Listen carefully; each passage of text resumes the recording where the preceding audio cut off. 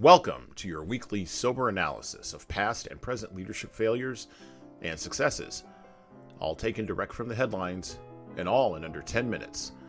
I'm your host, Hassan Sorrells, and welcome to Leader Buzz.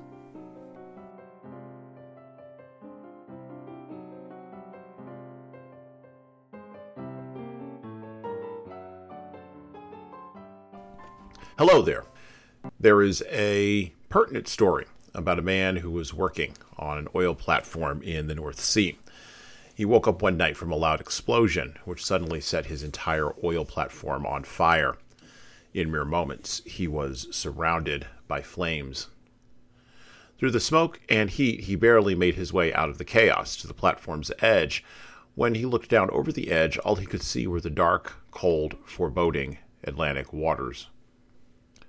As the fire approached him, the man had mere seconds to react. He could stand on the platform and inevitably be consumed by the burning flames, or he could plunge 30 meters into the freezing waters.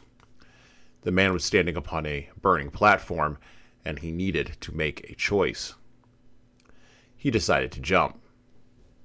It was unexpected. In ordinary circumstances, the man would never consider plunging into icy waters, but these were not ordinary times. His platform was on fire. The man survived the fall and the waters. After he was rescued, he noted that a burning platform caused a radical change in his behavior. We too are standing on a burning platform, and we must decide how we are going to change our behavior.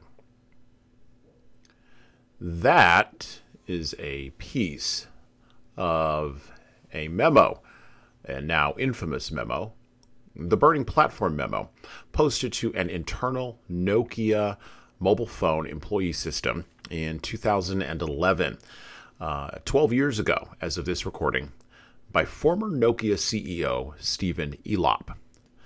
Designed to goose or motivate the product and marketing divisions at Nokia to compete more innovatively against Apple and Android. If you look around the mobile phone market today, clearly it did not have its intended effect.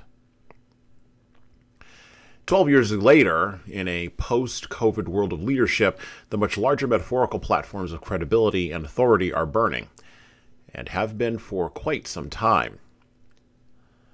Speaking of which, when you get into burning platforms, recently, British Petroleum Oil Company, or BP Oil, originator of the Deepwater Horizon oil platform that did indeed catch on fire in 2010, which may or may not have been the inspiration for the now infamous Nokia memo, BP Oil recently fired their CEO, Bernard Looney. According to the AP News Service, quote, Looney, 53, resigned Tuesday after he accepted that he was, quote-unquote, not fully transparent in his disclosures about past relationships with colleagues, close quote. Not fully transparent. Now, there's a link between the Burning Platform memo and the BP CEO getting fired, separated by 13 years. Now, 13 years is a lifetime in terms of corporate governance, but in terms of human history and human behavior, these two data points demonstrate an important lesson for leaders. But first, we must be honest about what the term fully transparent means in a corporate governance context in the year 2023. In corporate speak, fully transparent means sharing information with appropriate leaders in the C-suite who can then use that information to protect or damage a reputation when investigators and regulators come by. In light of the #MeToo era, the post-George Floyd social justice era, and in the corporate DEI era we currently inhabit, fully transparent means sharing information with appropriate leaders in the C-suite who can then use that information to protect or damage a reputation when investigators, regulators, and woke activists come along. BP Oil Company, with a market cap of $111.12 billion and with a corporate headquarters in London, England, and with a history of well-documented corporate malfeasance, can be forgiven for not understanding what the new rules are around addressing interpersonal consensual relationships at work between people with and without power in the post-COVID workplace. After all, their market cap is larger than some countries in the world, and we have long since entered the era of CEOs having the power and privileges of feudal monarchs in the past, in organizations currently that are the size of small nation states. But the platforms upon which interpersonal consensual relationships at work used to be built are now everywhere on fire, and not just at the corporate level.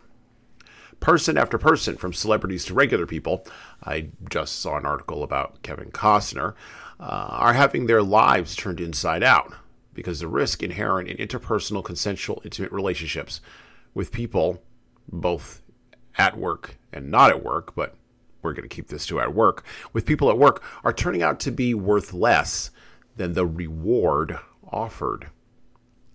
What is consensual, what is intimate, and what is risky is being redefined by activists of all stripes in the broader culture, and leaders, particularly leaders in government and business, need to keep a close eye on those shifting cultural mores.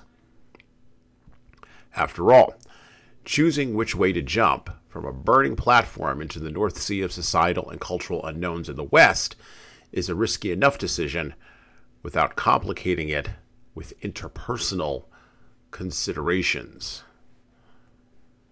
And well, that's it for me.